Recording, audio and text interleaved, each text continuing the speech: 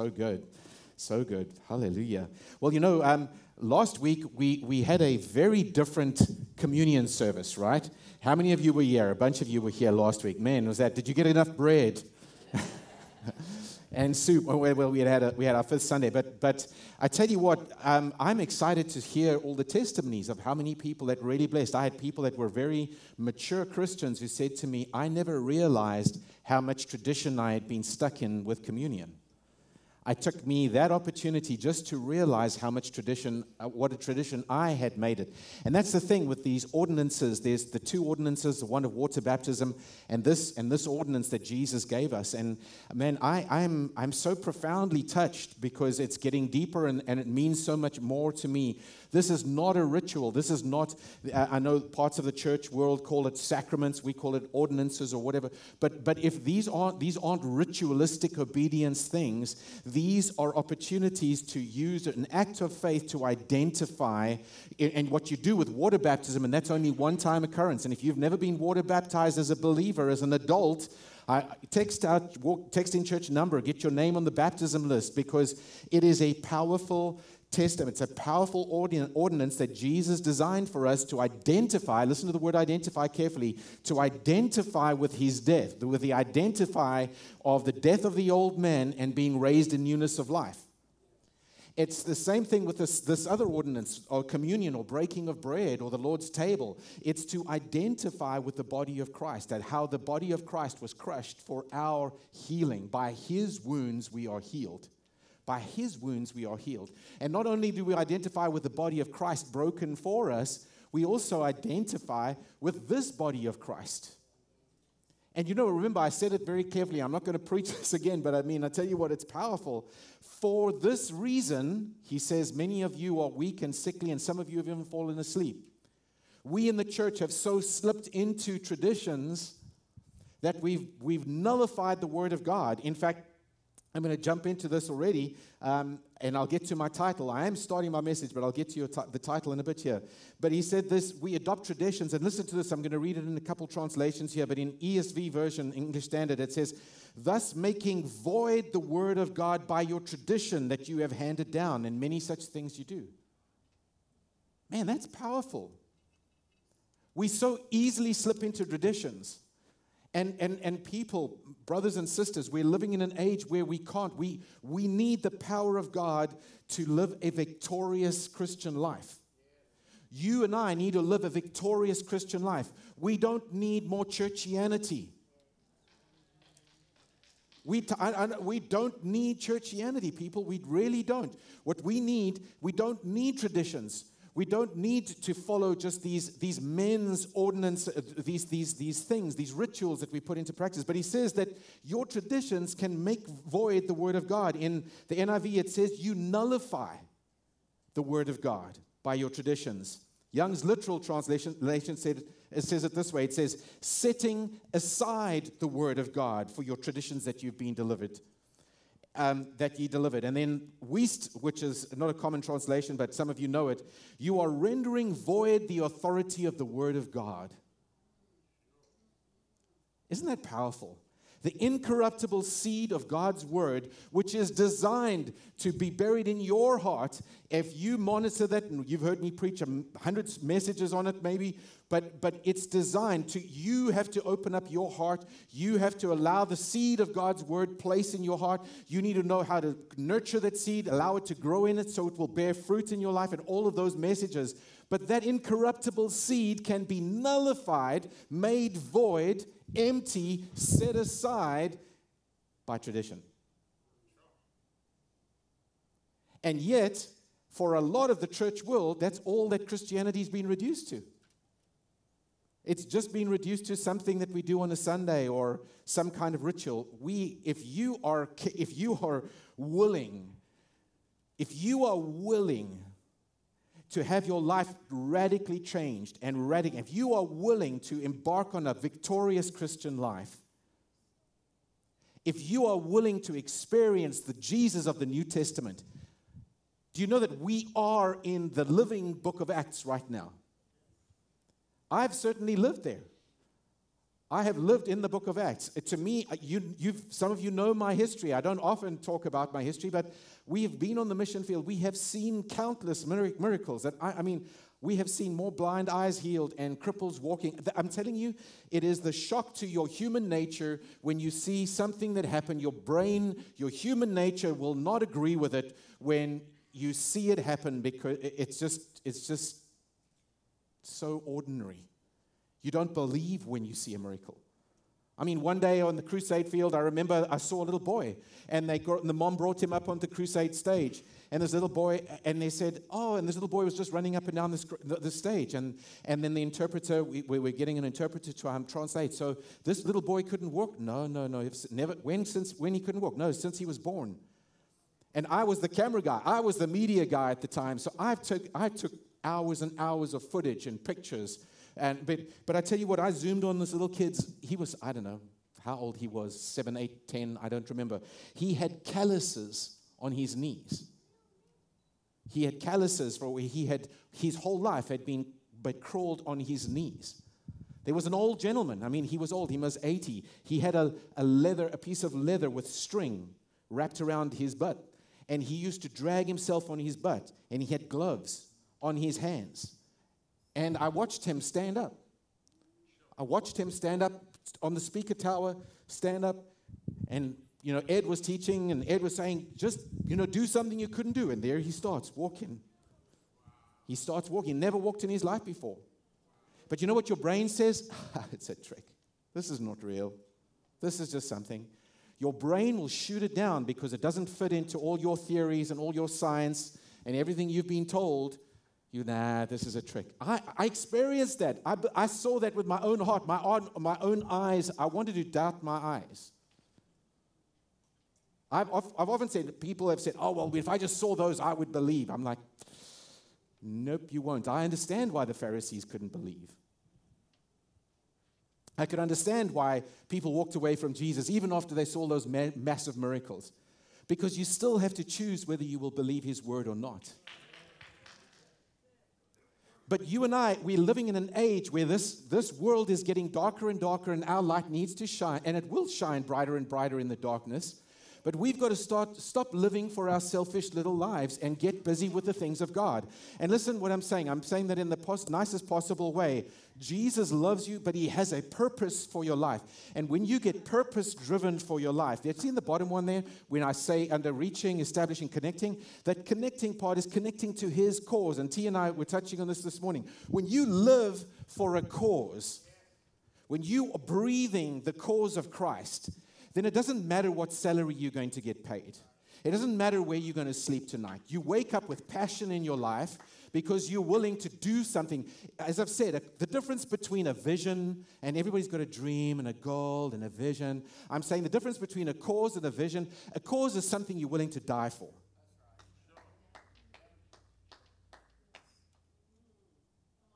If you get so passionate on fire for Jesus' cause, and then Jesus said it that way, seek you first the kingdom of God and his righteousness, and all these things will be added to you. You stop looking for the stuff, you stop looking for the cherries, you stop living for the cherries, and you start living for a cause. The cause of Christ, the kingdom cause.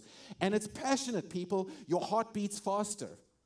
You get excited. There is something that you're willing to do. Do you know that you've probably heard all those martyr stories back in the day, right? Those martyrs that they were in the arenas and they were taking Christians, and all it was doing was multiplying. And it's been proven that when there is persecution, Christianity flourishes.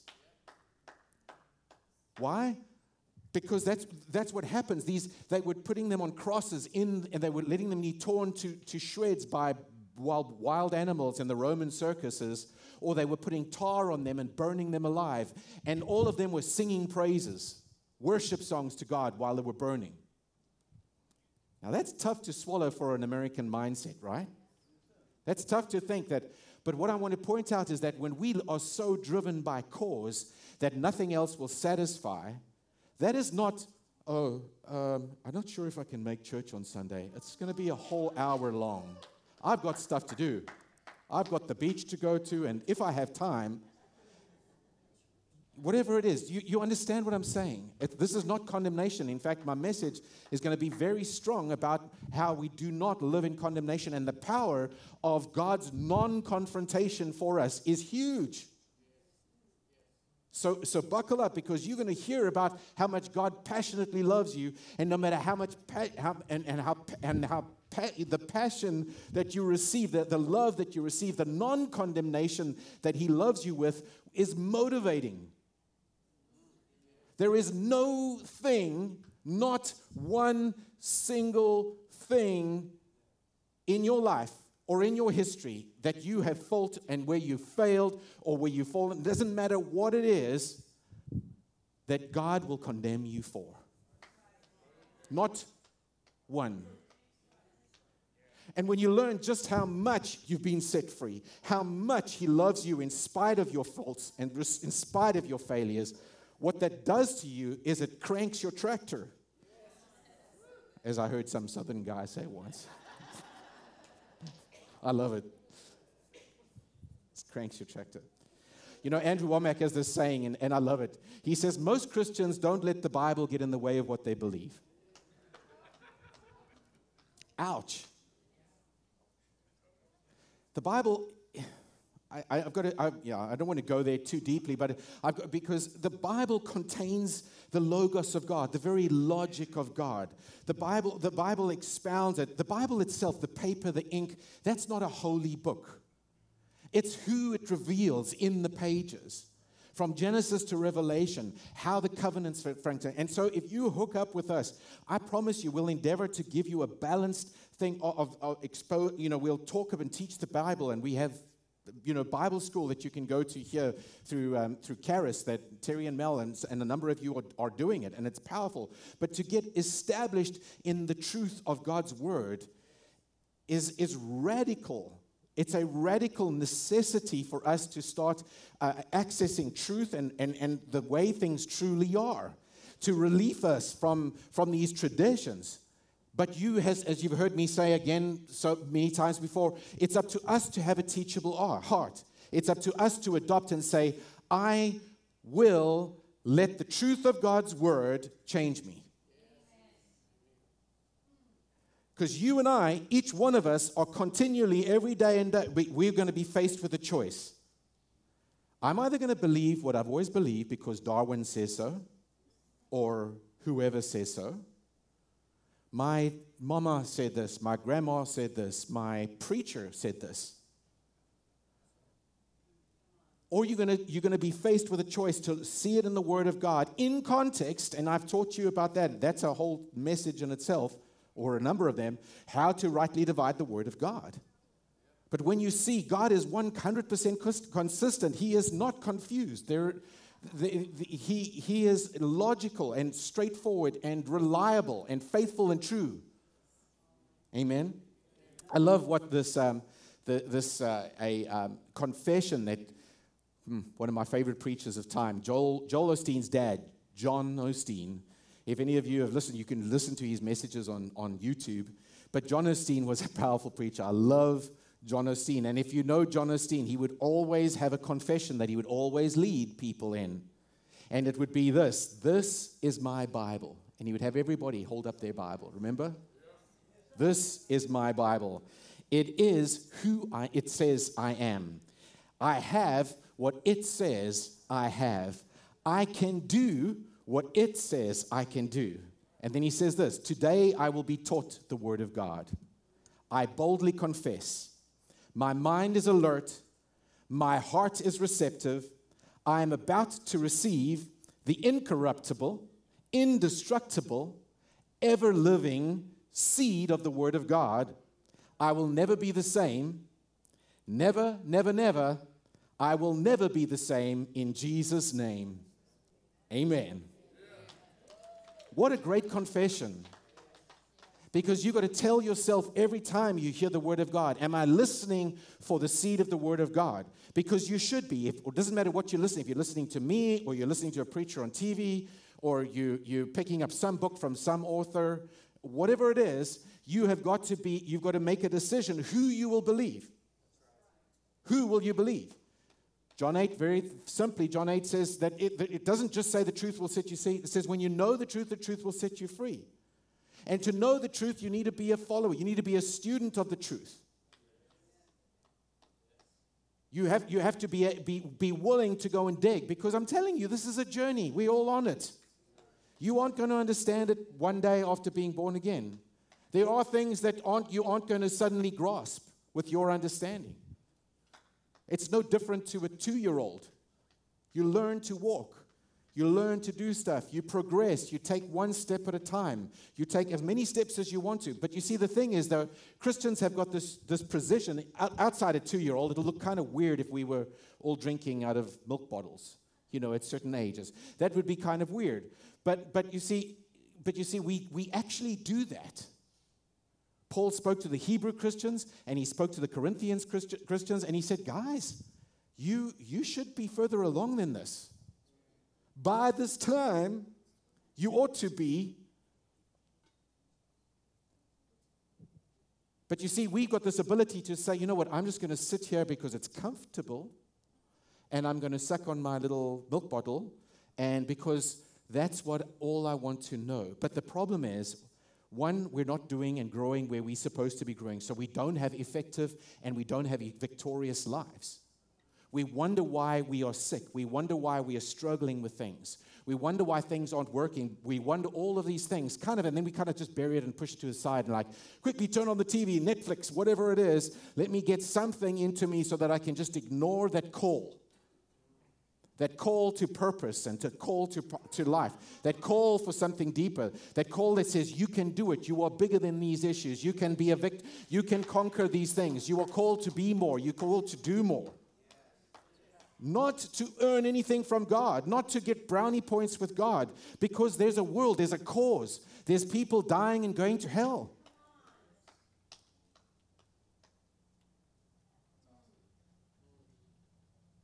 And to say, okay, Lord, I surrender to your cause. I want this. I want to live a victorious life. I yield. Dare you to yield to a victorious Christian life. I dare you to yield to passion. To say, Lord, change me. I'll do whatever it takes. But I give you the reins of my heart. I'm willing to lay aside the things that I think, my little traditions that I build up. But you see, that's what I believe Jesus was saying when he said, and him and John the Baptist said, repent, for the kingdom of heaven is at hand. It was simply adopt the attitude of repentance. And that, as you've heard me say so many times, is a willingness to change your mind, to change what you believe. You see, if we don't have that willingness to change, we're stuck.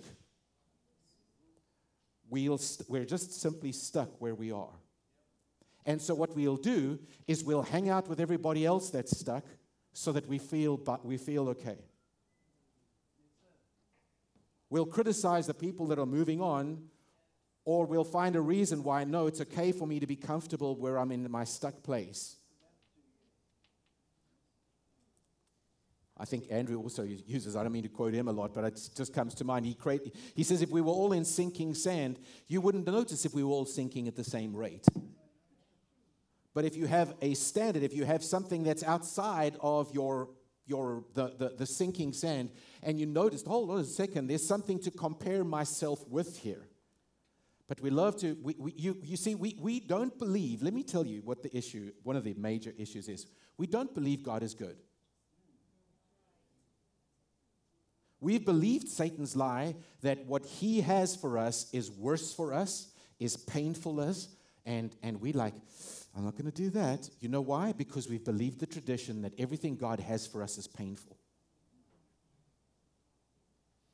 We hear that is not good. And yet, one of the most unbelieved scriptures is John 10:10.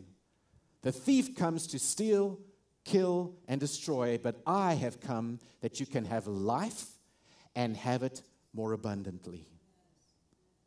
But we don't even believe that. Let me tell you what I mean. Oh yeah, I believe that verse. Yeah, I can quote it, I know it. I'm not talking about what you can say with your lips and your head.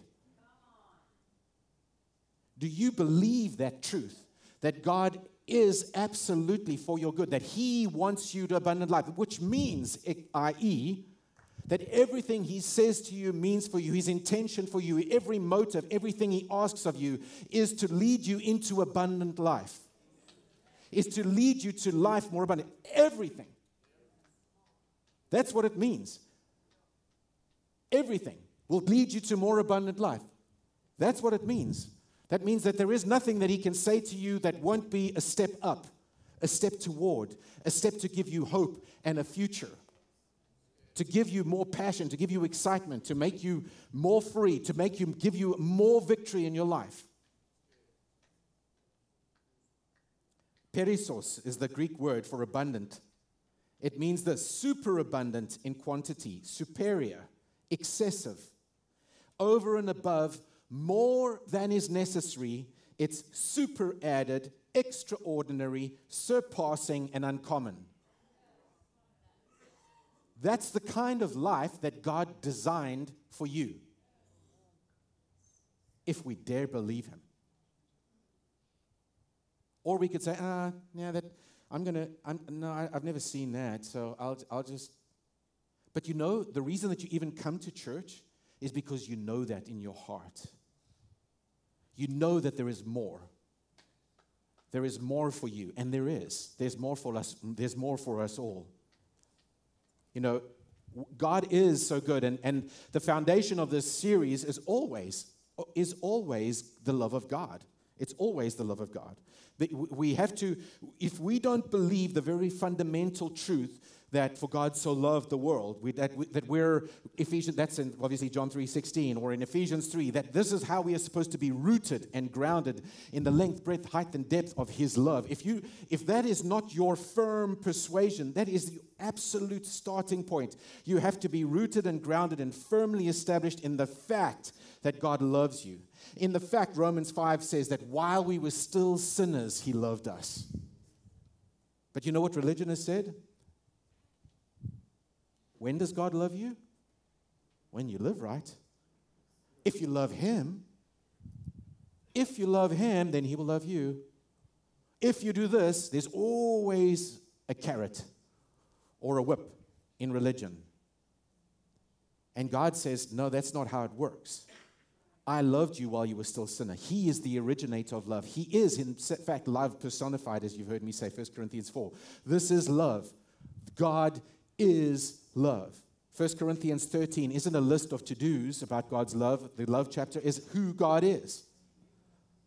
That has to be our rooted ground. So whatever we say, if we don't get that settled in our hearts, we don't allow Him to work in our lives. Why?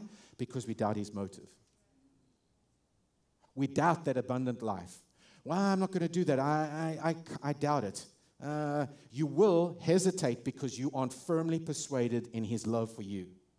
You know, I've used this illustration so many times before, and I don't want to go into the length of it for the sake of you who know it, but I'm bilingual. In South Africa, we taught, and a number of you South Africans speak Afrikaans. But and my illustration was that simple thing, driving up to a gate at a friend's house one day, and I saw a danger sign. And the danger had a picture of a dog on it, and it said it in 3 languages, Zulu, Afrikaans, and English. And my brain played a trick on me, because in Ngozi, in Zulu, is the word danger.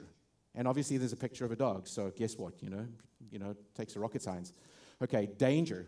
And then it said the next word in Afrikaans, in English was obviously the word danger, and then in Afrikaans it was the word gevaar.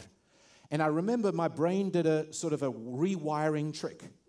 It was weird because I read, and I had gone to an Afrikaans high school, and so I'm very familiar with Afrikaans.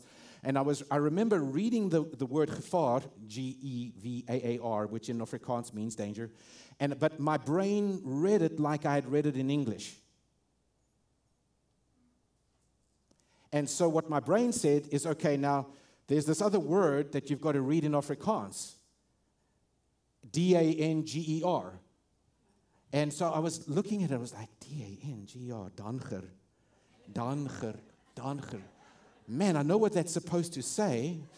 Ngozi, gevaar, danger. What the heck is danger? And I literally was like, man, I've never heard that word before. I was like, wow. And so I felt really stupid when my lightning fast brain, went to I don't know what planet and back, came back and was like, oh, hold on a second. I was listening in the wrong language. I was reading in the wrong language.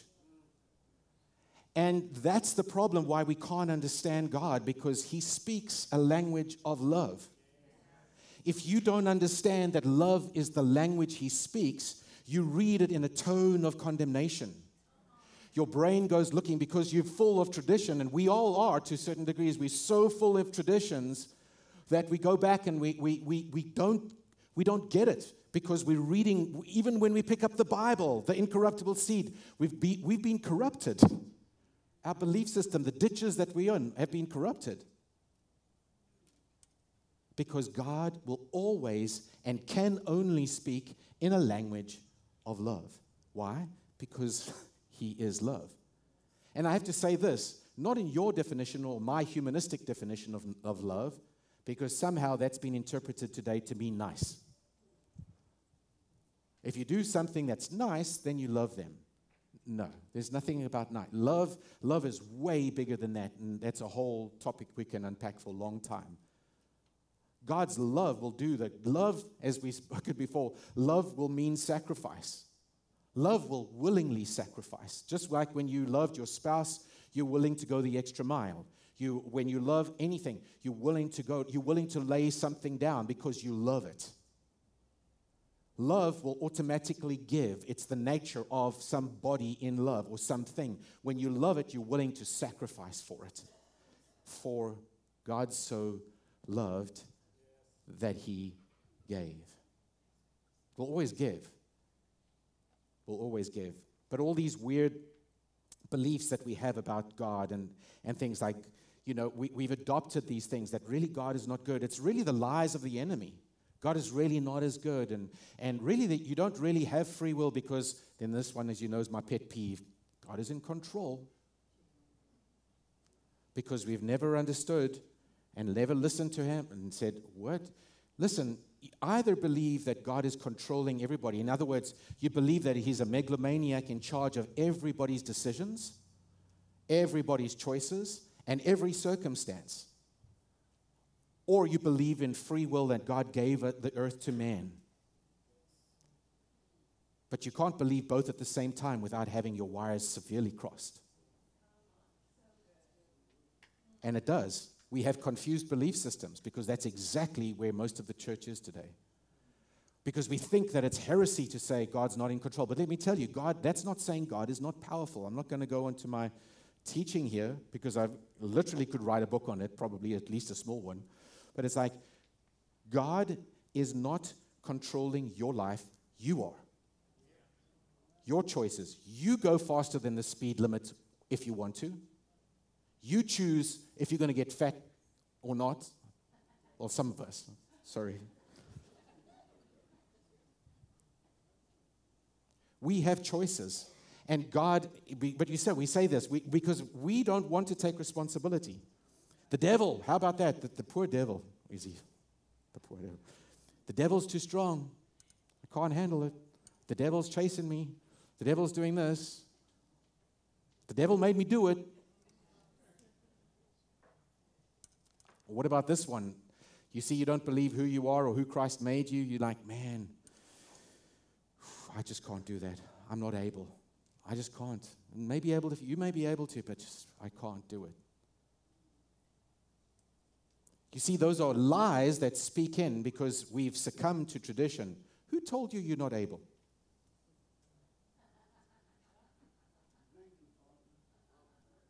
Who told you? Why do you say you're not able? Jesus said we are well able. We are well able. That we'll get into some of that later on in the series. But we have to be able to hear God to understand. We've got to understand beyond all else that this environment that you come into when you get born again and receive Jesus and come into this environment, it's an environment of love. It's an environment of compassion. It's an environment of mercy. It's an environment of goodness where God's love is manifest. In fact, we sang it this morning, show me your glory. But you know, the truth is God has shown us his glory. Moses said in Exodus 33, remember when he said the same thing. He said, God, show me your glory. And what does God do? He says, I will show you my goodness. The glory of God isn't some shiny cloud. Ooh, there's a shiny cloud. Big deal. Was your life changed? Because, I've literally been in church services where it was a big auditorium and there was kind of like a mist hanging in because it was so high. And I was like, and my poor sweet brothers and sisters, oh, look, the Shekinah glory of God. I'm like, oh, Jesus, help us.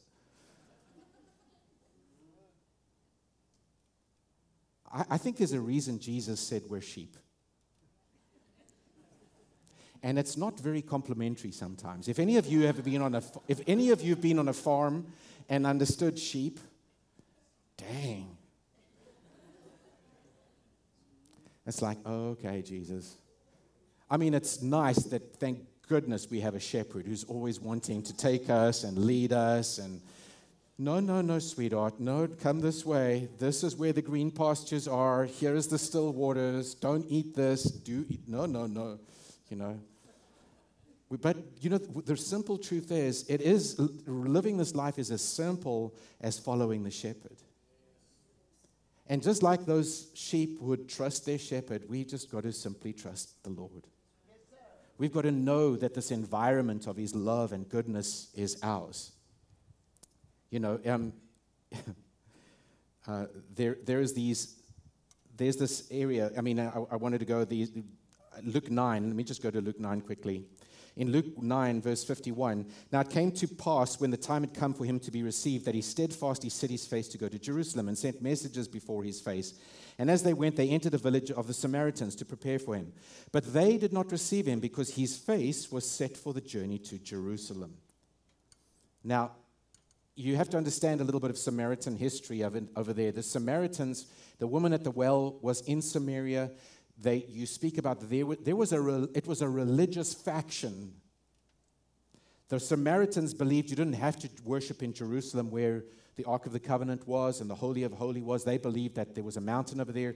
And so there was this big animosity, a religious animosity between the Samaritans and the Jews. And so when now Jesus has been nice, he's gone through them. He is just heading towards Jerusalem. And so this village that he's about to pass through, because the disciples have gone off, like, hey, let's get some things set up. Maybe you can have a meal there, whatever. Maybe spend the night, whatever it is. The town's like, you're heading towards Jerusalem? You're not welcome in this town. So that is the animosity, okay? So then in verse 54 it says, and when his disciples, James and John, saw this, they said, Lord, do you want us to command fire to come down from heaven and consume them just like Elijah did? Let's burn him, Jesus. Get him. They don't want to let us go through the town. Who do they think they are? Sounds like a lot of voters today. Ooh, is that too close? Burn him, Jesus. Judge him. Let's call fire down. I mean, we don't like their policy. Verse 55, but he turned and rebuked them. He said, you do not know. And this is, by the way, in the New King James, it's important because it's the way other translations say it. You do not know what manner of spirit you are of. For the Son of Man did not come to destroy men's lives, but to save them. You see, we see this in Acts 1, verse 8. Remember when it says, when Jesus said, listen, don't leave Jerusalem, you need the Holy Spirit, and he's going to empower you, he's going to give you this dynamically power that's going to come on you, and you're going to be, this power is going to give you the ability to be witnesses here in Jerusalem, Judea, Samaria, yes, that place up there, and to the ends of the earth. Well, guess what the disciples did? Nothing. They stayed in Jerusalem. Acts 8 comes by, and they've all been staying in Jerusalem. After Stephen's martyrdom, persecution breaks out against the church, and then some of them go. So they had all been huddled in Jerusalem. They hadn't gone to Judea and Samaria. But suddenly now they go and spread out. They're going to Judea and Samaria. And we see Philip goes down to the city of Samaria. He's like, okay, well, here goes nothing. He preaches the gospel there, and boom, fire. But not the fire like that. The fire of the Holy Ghost hits them. They come down. Signs and wonders and miracles are happening all over Samaria. And it says that there was joy in the city. Wow. You see, that's how God deals with people. We're ready to try and burn them like Elijah did. And we use that. No, but it's in the Bible. Look. It's in the Bible. That's what Elijah did. And we justify with one context that's right outside the character of God. Because we don't even know how to read the Bible. That's how, And so suddenly he's like, no, you don't understand. I never came to destroy men's lives. I've come to save men's lives. Again, John 10:10, the thief comes to steal, kill, and destroy. I've come that you may have life and have it for the full. That can sort out most theology right there. But often God is accused of stealing. God took my child. God took my house. God took, kill. Oh, God killed. God allowed my child to be God. God allowed 9/11 to happen. No. He does not steal, kill, or destroy. He comes that we may have life. He came to save men's lives. I know some of your theologies are getting rattled, but what will you do with it? Will you go and say, no, I'm going to sit in the comfort of what I've always been taught, or will you go and study this out or stick around long enough and say, listen, I want to experience the goodness of God. Okay, let's go through some of the goodnesses of God. Man, I love the goodness of God because there's so much. I mentioned something about condemnation, and so I want to talk about, this is a famous scripture that you all know. Romans 8 verse 1 says, therefore now no condemnation for those that are in Christ Jesus. For the law of the Spirit of life has set you free in Christ Jesus from the law of sin and death. There is no condemnation. Let's look at that a little bit. Let's unpack this. John 8 verse 3. The scribes and the Pharisees brought a woman who had been caught in adultery, and placing her in the midst said to them, Teacher, this woman has been caught in the act of adultery. Now the law of Moses commanded us to stone such women. Is that true? Anybody? Yes, it is actually true.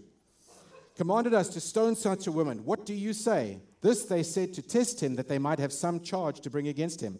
Jesus bent down and wrote with his finger on the ground, and as they continued to ask him, he stood up and said to them, Let him who is without sin among you be the first to throw a stone at her.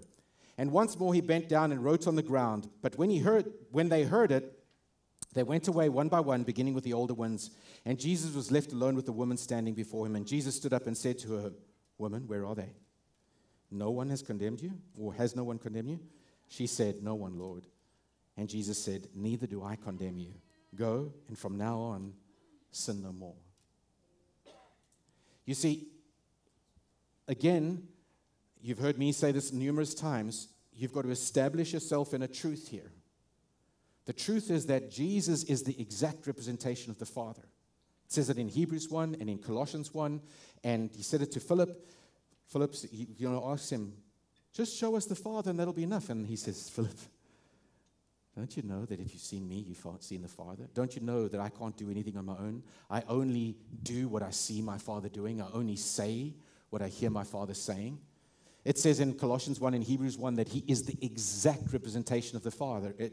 He is, in these last days, it says, in times past, God revealed himself through his prophets and so on, but in these last days, he's revealed himself by his Spirit, through his Son, And he is the exact representation of God. When you see Jesus talking, walking, acting, you are seeing the very manifestation of what God's character and nature is like.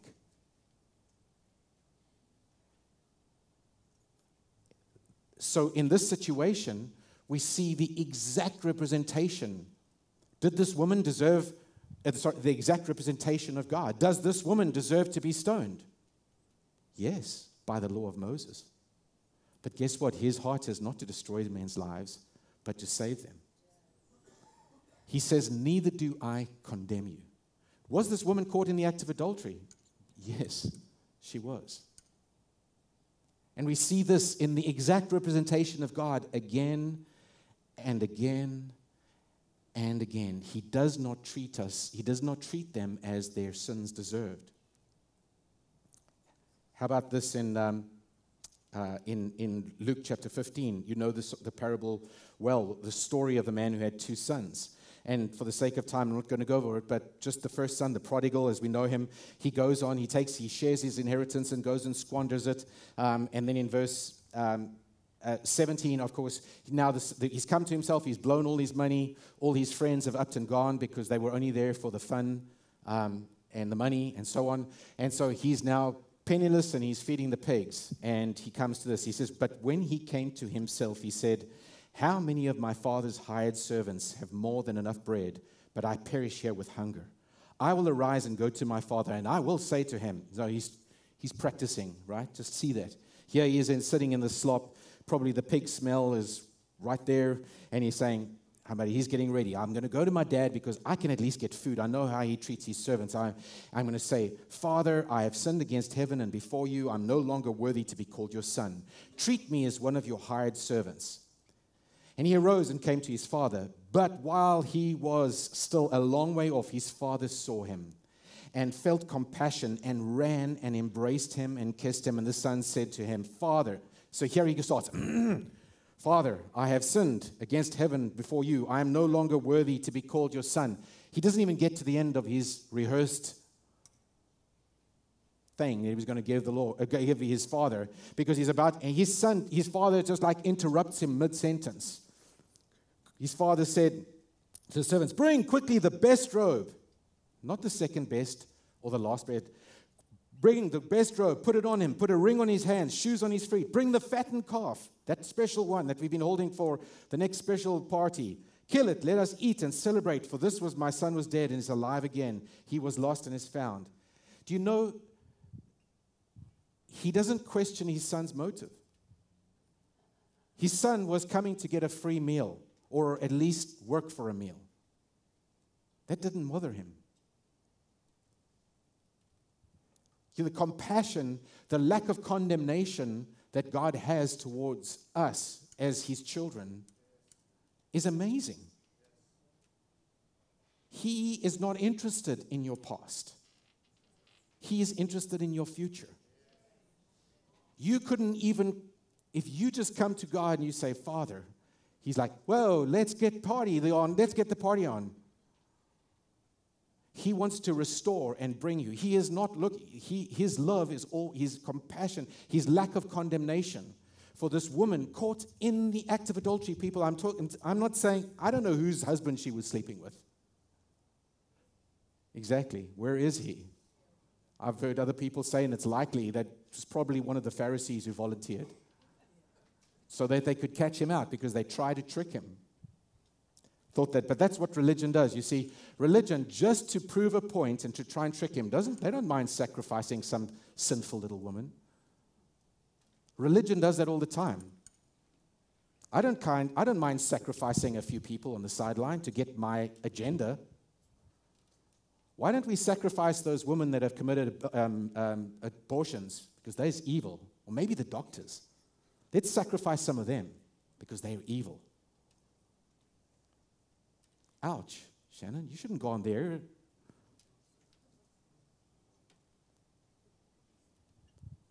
God loves people. I'm not saying I support abortion, but I can tell you what, we aren't here to destroy men's lives. Listen to how God generates love. Do you know how God generates love? It's interesting. I love this passage. Luke 7.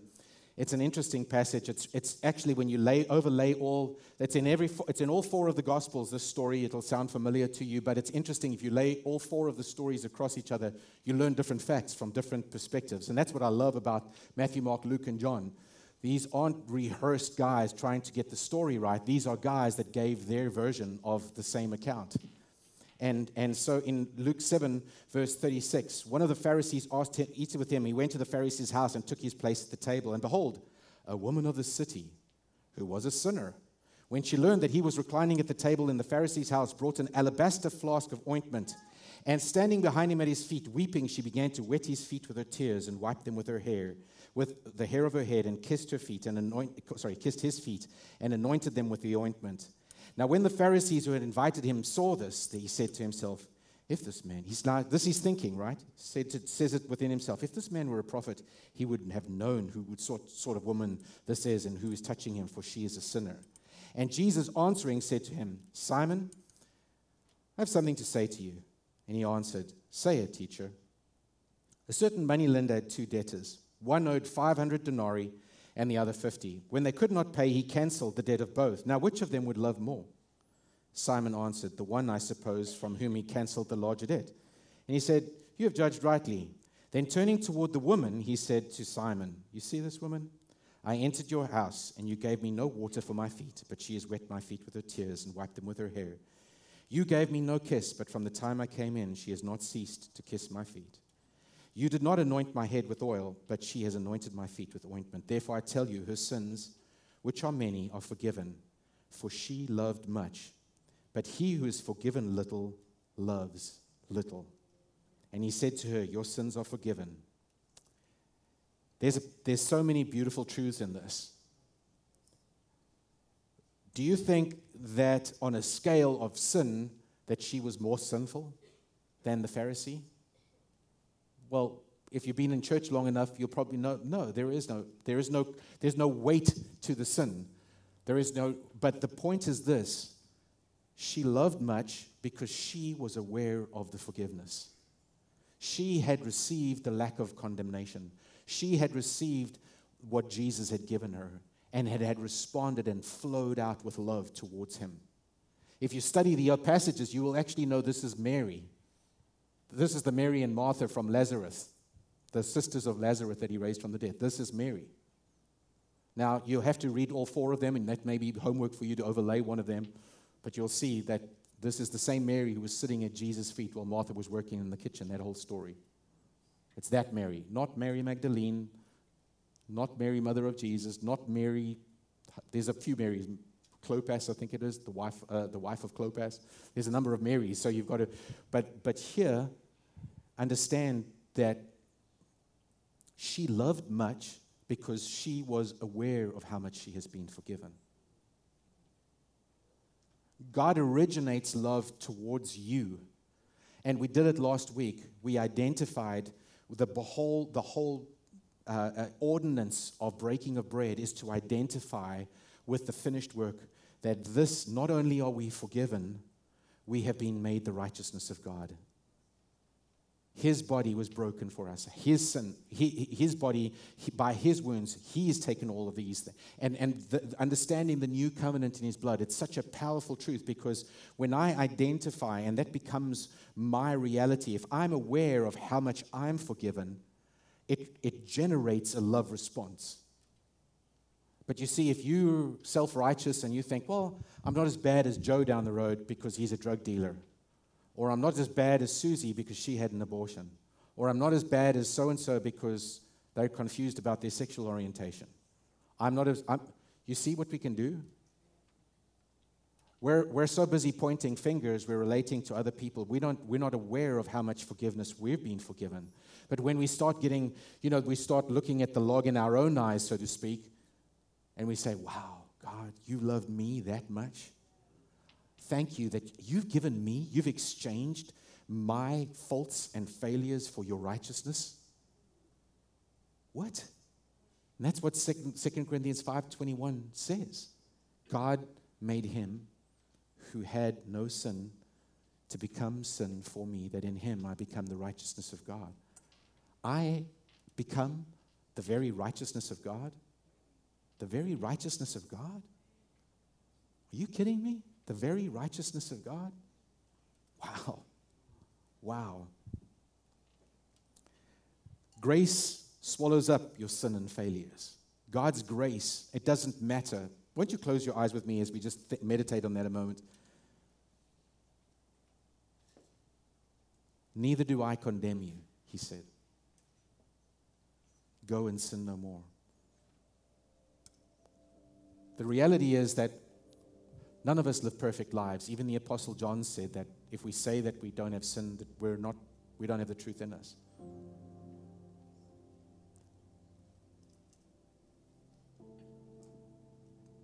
But I want you to know God loves you and He doesn't condemn you. Step into the environment of His love and goodness and kindness. Hebrews 3 and 4 tells us that we can boldly approach the throne of grace. And it is a throne, not of judgment, but of grace and mercy. You see, we need grace and mercy. We need to know that we need grace and mercy. We always do. It's never been about our earning some legalistic form of righteousness by our own flesh, by our own hands and feet, by about jumping a certain height or keeping a certain amount of rules. We have to receive this gracious free gift of His righteousness. That's where it starts. God, I can't earn it, but You did. You died on that cross. You shed Your blood for this massively incredible gift to be exchanged, the reconciliation gift.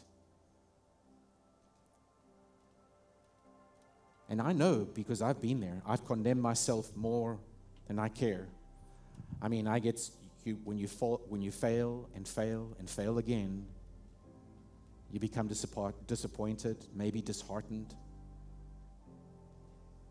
And so you're left with two choices. Either you just abandon the whole religion thing, or you just make up your own story. Tell your own self your own story that you want to believe. Or you sort of keep Him at arm's length. But let me tell you, He loves you. He is that Father that when you are far off, He will run to you. He isn't interested in your excuse. You don't even have to bring an excuse because He's passionately in love with you. Passionately in love with you. And as we go through this series, you've got a decision to make because this is the foundation of victorious Christian living. It is the foundation of where we're going to go. But you've got to get your heart persuaded. Make a decision right now and just say, Jesus, I receive Your love. Father, thank You for Your plan to love me and set me free. I receive that. That's all you need to do. I choose to receive it. I choose to believe it. And if you're not sure, like I wasn't for so long, I encourage you, listen to this a few times, go and check out these passages. There is so many directions we can go. Go and study 1 John 4. So many other passages that we can talk about. But God loves you. He doesn't condemn you. Like that woman who like Mary who put the nard over his feet, washed them with the tears and hair, dried them with her hair.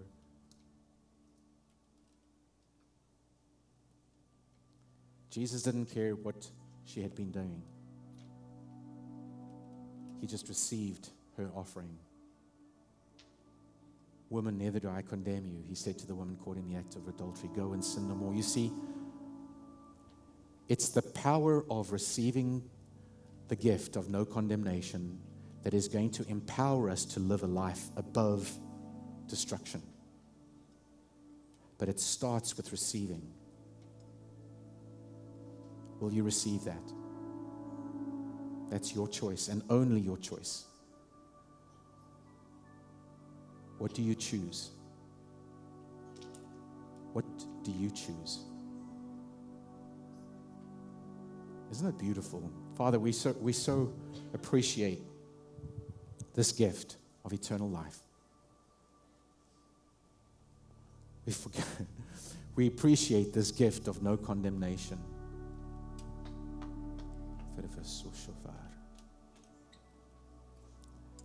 Let me say this. Many of you have held on to condemnation, and it has caused a physical ailment in your body. Things that have plagued you for a long time, it's as simple as coming to Him and receiving this truth and getting your heart established in the truth.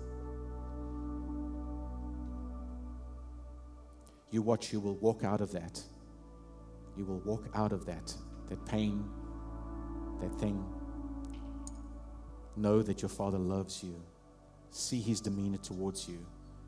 Imagine His face towards you. I want you to see His eyes aren't filled with disdain. His eyes are not filled towards you with disappointment. Only joy to see you. Only pleasure to party with you. His excitement is to restore you, put shoes to a robe a robe of righteousness on you, and sandals on your feet. Restore your authority. That's His demeanor towards you. So, Father, we receive that. We receive that in Jesus' name. If you this morning, or maybe even online, haven't received that, or you just did, you heard that and something in you clicked, I want to encourage you to come and speak to one of our prayer ministers. And if you're online, you can just text the word prayer to our Text in Church number on your screen, and we will contact you. Thank you, Father, for loving us. And Lord, we pray for those around us, Father. We pray for our country. Father, I thank you that we are instruments of your care and your love towards people around us, all people. Thank you, Father, for giving us wisdom in these elections, Father. We thank you that we can pray for our elected officials. Thank you for what you're doing in them, that they have laborers around them that are willing to share your great love. We know that changed hearts change lives. Pray for every one of them in government, Father, that they would know you. Changed hearts will produce changed lives. Thank you, Father, for loving us. Amen and amen.